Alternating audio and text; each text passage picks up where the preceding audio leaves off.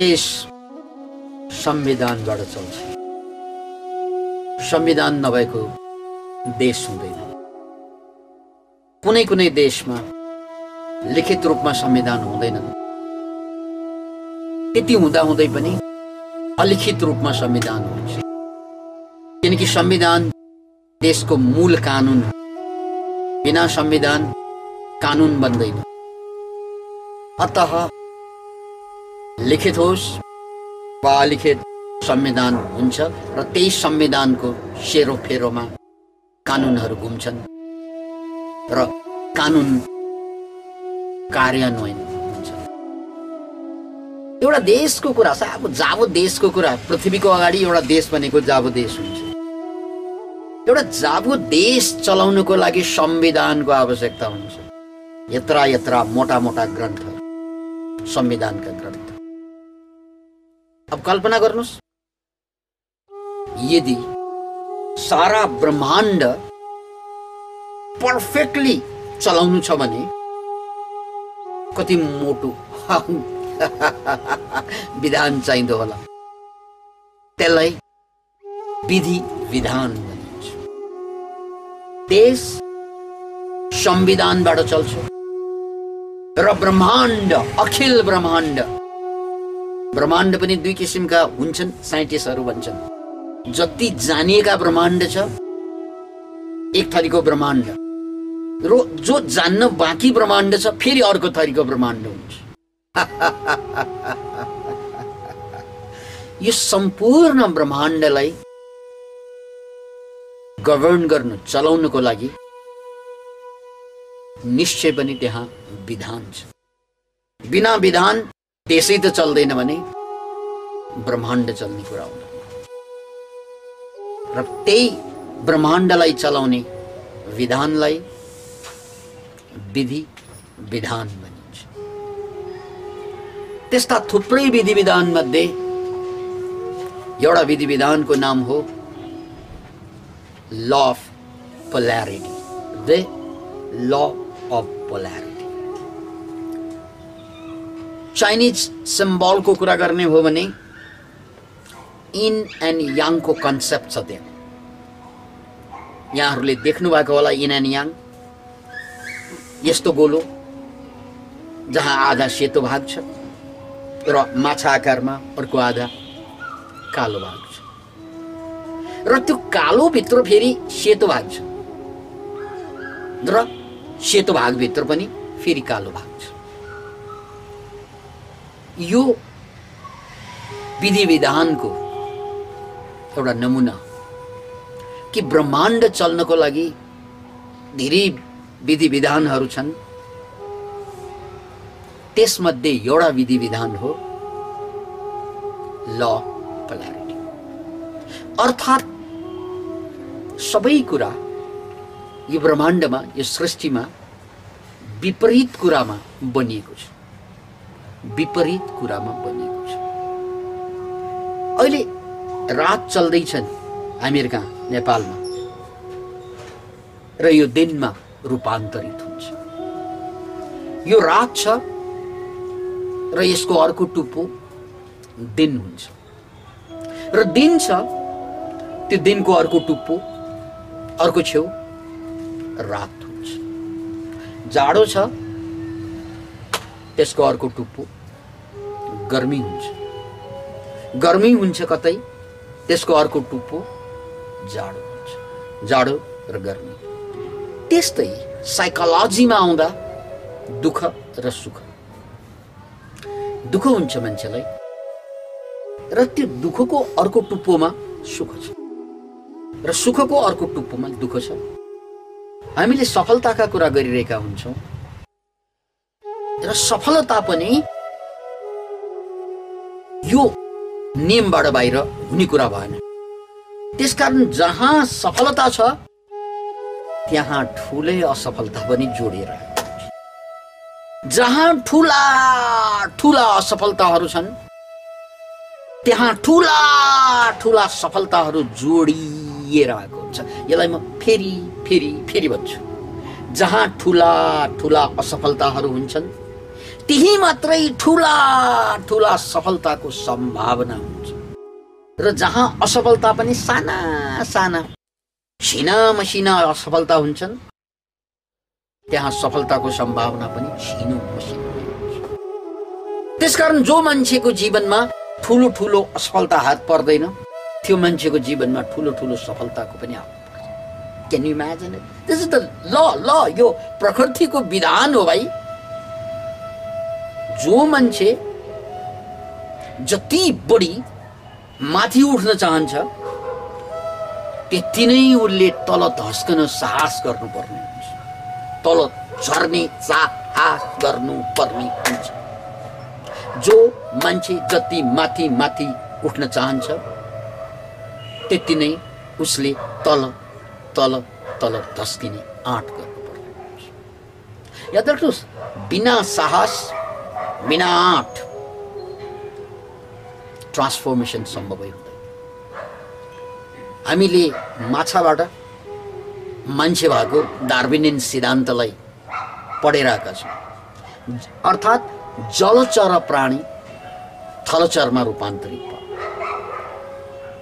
याद राख्नुहोस्, त्यो माछा कुनै बेला जो समुद्रमा थिए, समुद्रको पानीलाई छोडेर सतहमा आउने जो राजी भए ती थलचर हुँदै मान्छे बनेका। र जो माछाले आँट गरेनन्, जो माछाले त्यो पानी छोड्ने आँट गरेनन्, ती माछाहरू आज पनि माछै छन्, तिनका सन्तान आज पनि माछा। जसले आँट गरे मरे मर्ला, किनकि पानी छोडेर बाहिर आउँदा त मर्ने चान्स बहुत, जे पर्ला पर्ला। त्यही ठुलो रिस्क लिएको कारणले गर्दा एक जमात माछा आज मान्छेको रूपमा अवतरित भएको देखिन्छ। त्यसकारण जहाँ जति ठुलो खतरा हुन्छ त्यही त्यति ठुलो उठ्ने व्यवस्था पनि हुन्छ। यो प्रकृतिको नियम, यो प्रकृतिको ल, यो प्रकृतिको ल हो। अतः इतिहासका सम्पूर्ण सफल मान्छेहरूलाई हेर्ने हो भने लगभग यो कहानी सबैमा भेटिन्छ। यसरी कुरा गर्दा गर्दै पनि मलाई अब्राहम लिङ्कनको झझल्को आइरहेको थियो। अब्राहम लिङ्कन एउटा किसान परिवारमा जन्मेको मान्छे, अनि बिस्तार बिस्तारै उसको पढ्ने बानीको ह्याबिटको कारणले गर्दा उनले धेरै कुरा सिक्दै गएपछि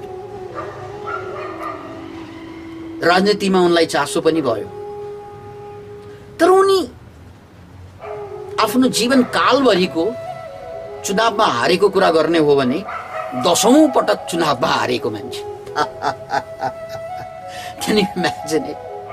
जो कि मानव इतिहासको सबभन्दा महत्त्वपूर्ण पात्र मध्ये एकजनाको रूपमा अहिले हामी पढ्छौं, चिन्छौं, त्यो मान्छे चुनावमा 10औं पल्ट हारेको अरे। Can you imagine it? 10औं पल्ट उनी उपराष्ट्रपतिको लागि समेत लडेका थिए। उपराष्ट्रपति पदमा पनि उनी हारेका थिए।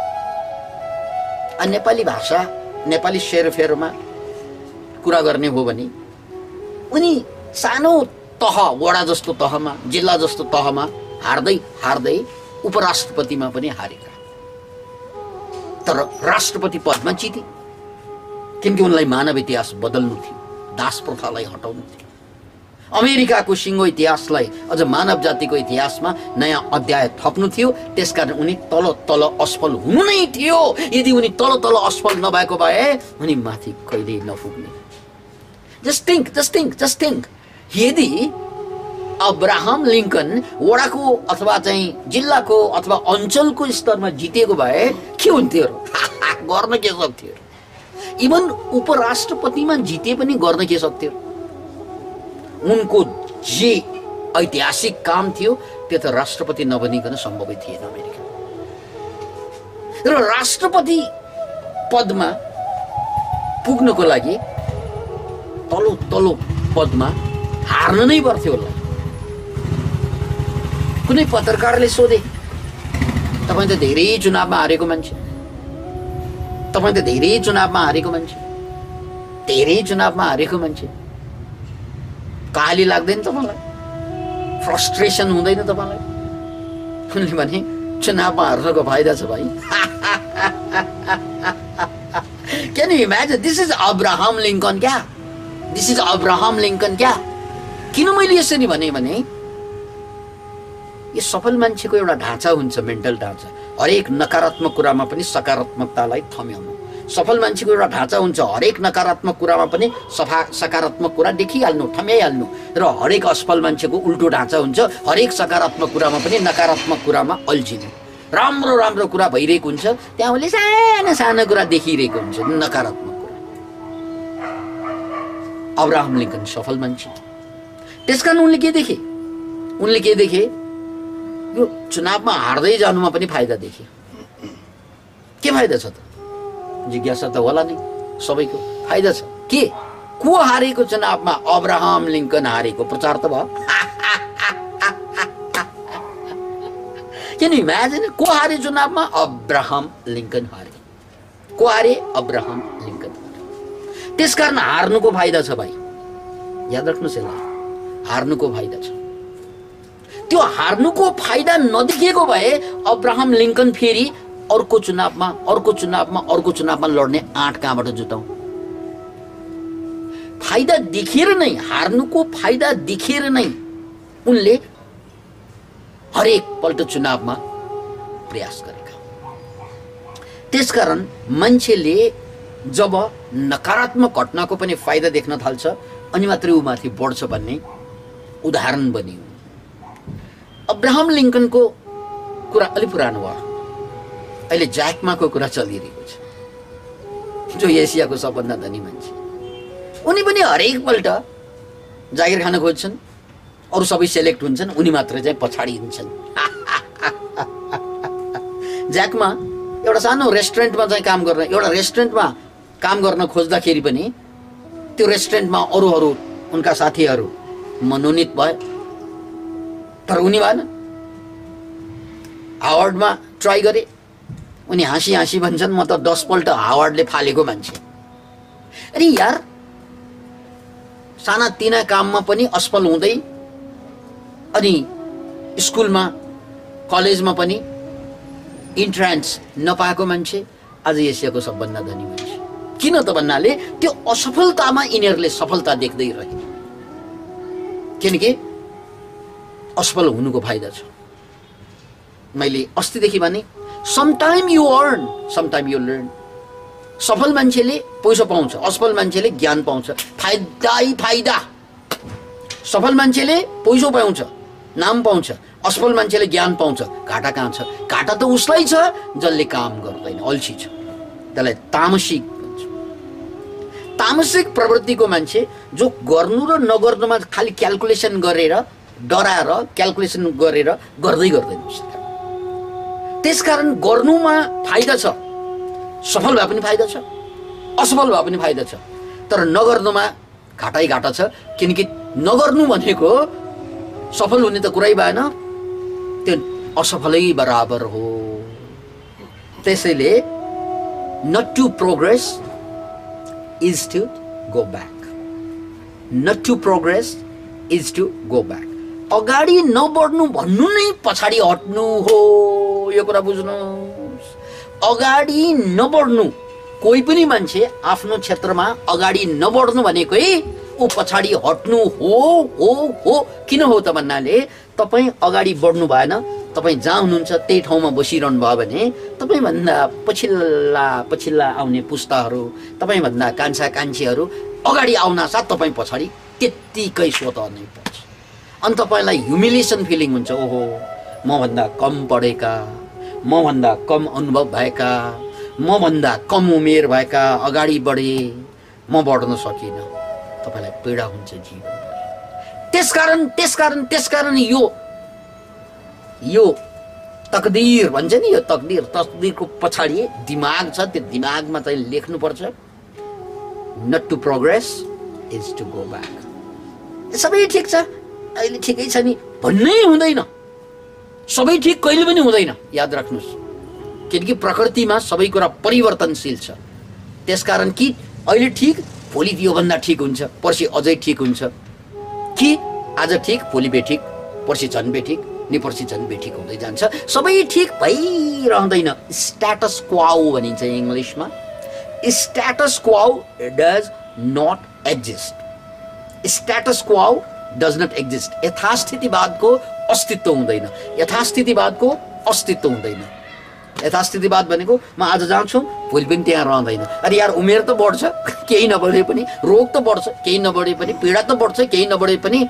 त्यसकारण चाहिँ या त हामी अगाडि बढिरहेका हुन्छौँ समयको साथसाथ, या त समयको साथसाथ हामी पतित पाइरहेका हुन्छौँ, या त मान्छे समयको साथसाथै प्रगतिशील भएर बढिरहेको हुन्छ, प्रगतिगामी भएर अगाडि बढिरहेको हुन्छ, या त प्रतिगामी भन्छ नि। प्रतिगामी भनेको पछि पछि गइरहेको हुन्छ। किनकि म पछि नगए पनि, म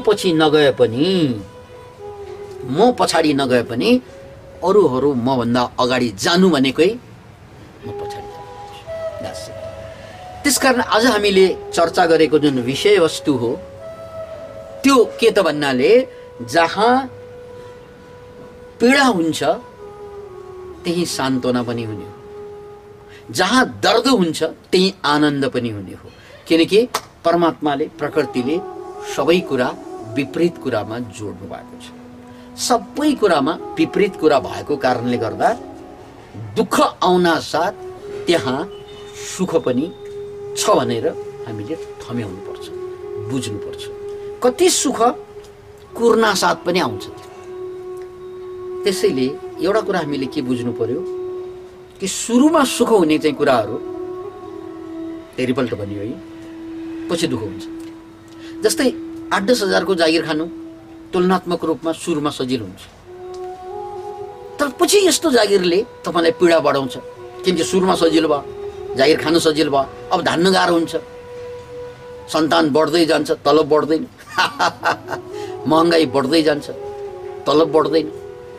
सबै कुरा बढ्दै जान्छ, रोग बढ्दै जान्छ, तलब बढ्दैन, अनि त पीडै पीडा हुन्छ। त्यसकारण सुरुमा सजिला कुराहरू पछिल्ला कालमा गाह्रो हुँदै जान्छ। अनि जुन जुन कुरा सुरुमा गाह्रो हुन्छ त्यो कुरा पछि सजिलो हुँदै जान्छ, त्यो कुरा पछि सजिलो हुँदै जान्छ। त्यसकारण हामीसँग जीवनको चोइसलाई हेर्नुहोस्। हामीसँग जीवनको चोइस यति मात्रै छ। जीवनको चोइस कि सुरुमा हामी सजिलो रोज्नु, खुसी मनाउनु अर्को शब्दमा, र पछि दुःखमा पर्दै जानु।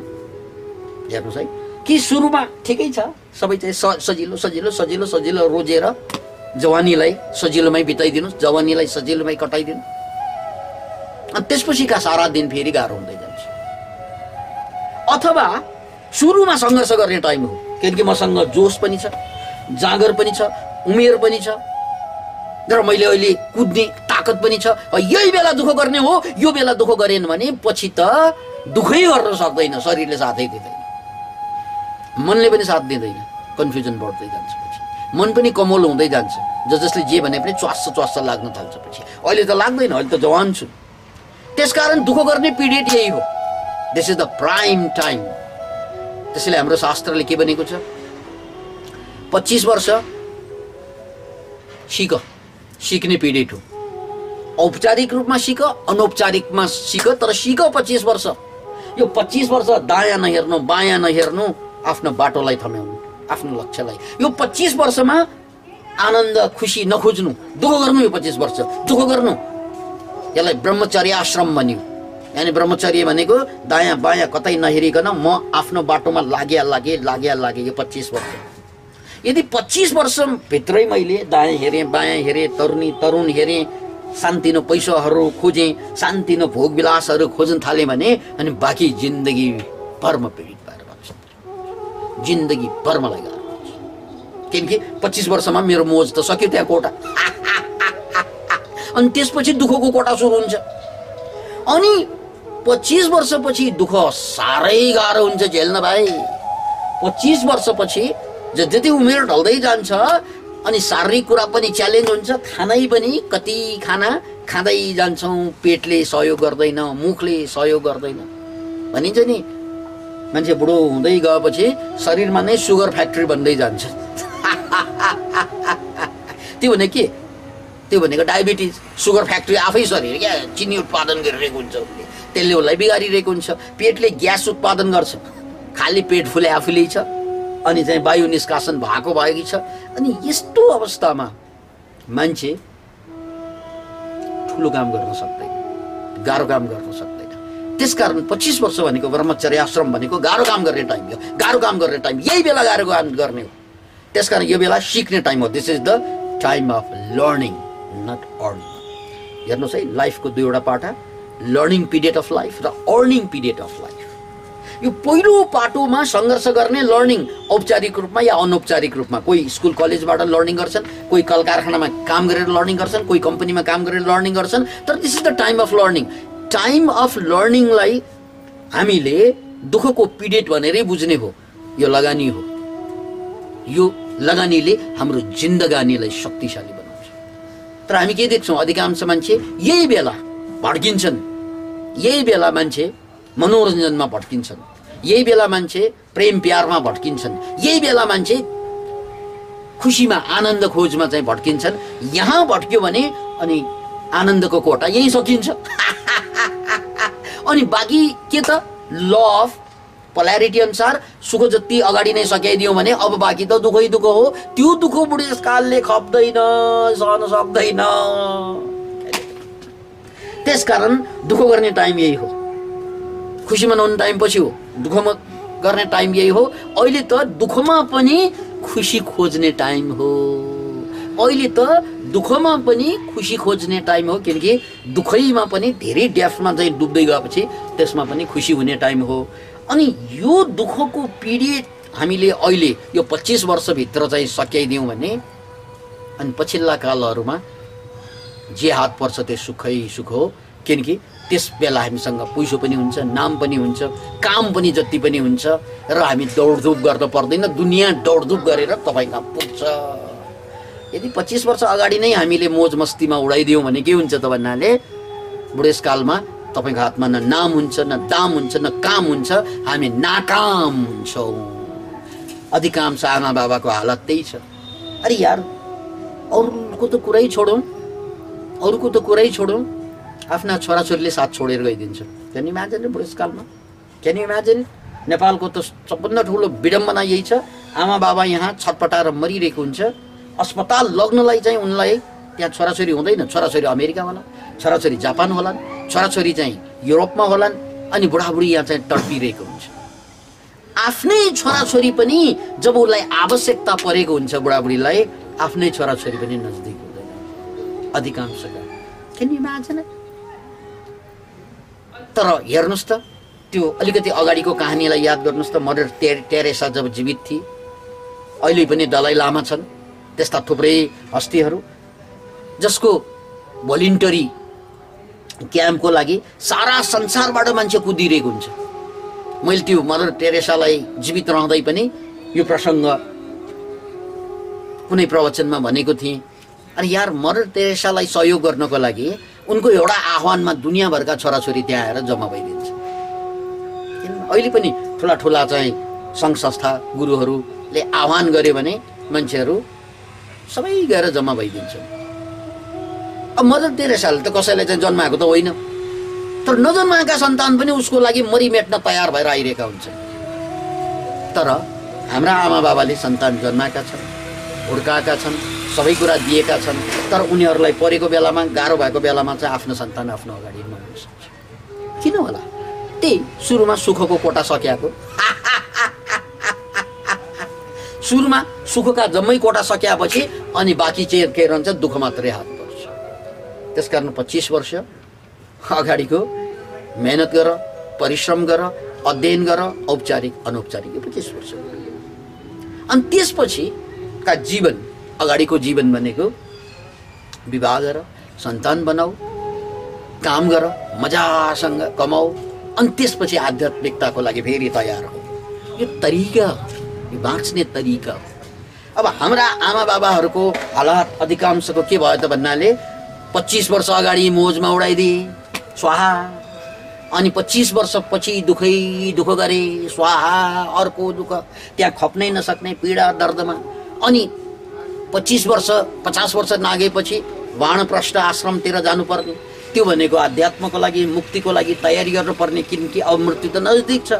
त्यसको लागि तयारी गर्ने बेलामा रोगै रोग छ शरीरमा, उनले त्यसको लागि पनि केही गर्न सक्दैन, किनकि शरीरले साथ दिँदैन। त्यसको लागि पनि त वानप्रस्थको लागि पनि त शरीरले साथ दिनु पर्यो, त्यो पनि हुँदैन।